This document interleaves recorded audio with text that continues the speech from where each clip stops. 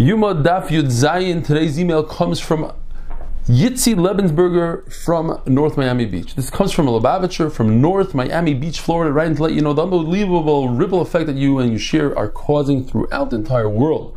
You and your crew are serving up the daf fresher and hotter each day in a way that is custom tailored for our times. Before you share, I literally find myself lost trying to connect with the Gemara. That all changed when someone turned me onto your share. Incredible job, Rebelli. The way you connect people to the daf is unbelievable. You bring us right into the action with your enthusiasm and personality. Kol hakavod for truly using your God-given talents and abilities in the best way possible to connect Klal Yisrael to the Torah. He goes on to say that there's tremendous achdus that's brought through the shir.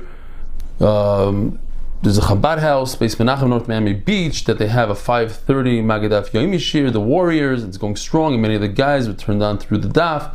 Just want to let you know how much of a rock star you are here, and please don't leave us off Miami from your next U.S. Daf Yomi tour. Bring the daf on tour to North Miami Beach, and in addition to packed houses for the shir, will prove that Miami sushi, also available at all hours of the night, is in a whole different league than the stuff you got in New York. That's not even mentioning the mojitos and the Cuban cigars and fried plantations, whatever that is. Okay, Yishkoyach Yitzi Lebensberger from North Miami Beach. So we're going back to Yuma Daf Yud Zayin and the stira, the contradiction that we have between the two Mishnayos. Yesterday we had one answer, today we have a second answer. The Mishnah in Talmud says that the chamber for the sheep was in the northwestern corner of the Beis HaMikdash. However, in Masechtas Midas it says that it's in the southwestern corner. So the second teretz is by Rav Ada bar Ahava, who says that both the Mishnayos say the same exact thing. Just the Lishkas Atlaim was a little bit longer, and depending from what vantage point you viewed it, that's how you saw it. So if you came from the north, so it looked to you as if it's in the south, and if you came from the south, it looked to you as if it was in the north. So that's his way of solving this stira. Now it makes sense, the Gemara says, that it was elongated, but a little bit more to the south. Why? Because we had a kasha also on the Lechem Apanim, the chamber of Lechem Apanim. From the Mishnah in Talmud, it seems like it was in the northeastern corner, because it says over there that the sheep were in the northwestern corner, and then it gives us three different chambers, but it doesn't say where they are, and the third one is Lechem Apanim. But however, Midas, it says Mefurish that the Lechem Apanim was done in the southeastern corner. So it seems like a contradiction. Now, if we're saying that the sheep are in the southwestern, now it's understood what the Gemara says.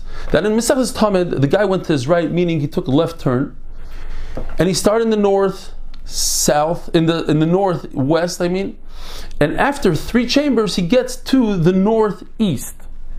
And in Masechtas Midas, he went to his left, meaning he took right turns, and after three different chambers, he gets to the northeastern one. But if the sheep were literally in the northwest corner, like it seems like from Masechtas Tamid, so if he went to the right, he made left turns, comes out that he ended up in the northeastern corner. But if he went to the left, then he's going to come out on the southwestern corner. And in Midas it says Mefurish that the Lechem Apanim is in the southeastern corner. Now the question is, why is this guy going to his left? It says Kol Pina Shatapoina, it should go liyamin. The Gemara answers that concept is only when he's performing the avodah on the mizbech. He takes a right turn and then goes left, which is really right. But not when you're trying to calculate rooms. A Kohen Gadol can be makriv any carbon he wants to, and he takes any meat he wants to. But in something that has a limit to, like Lechem Apanim, there's only 12 of them. So according to Rebbe, he takes 50% of whatever there is, whatever's left, and according to Chachamim, he takes a little bit less than 50%. So Lechem Apanim, let's talk about Lechem Apanim. This is a shita that says that those Kohanim that close the gates, they're entitled to 2 breads. So what are we dealing with? We're left with 10. So the Kohen Gadol gets only 4 because he gets a little bit less than 50% of 10.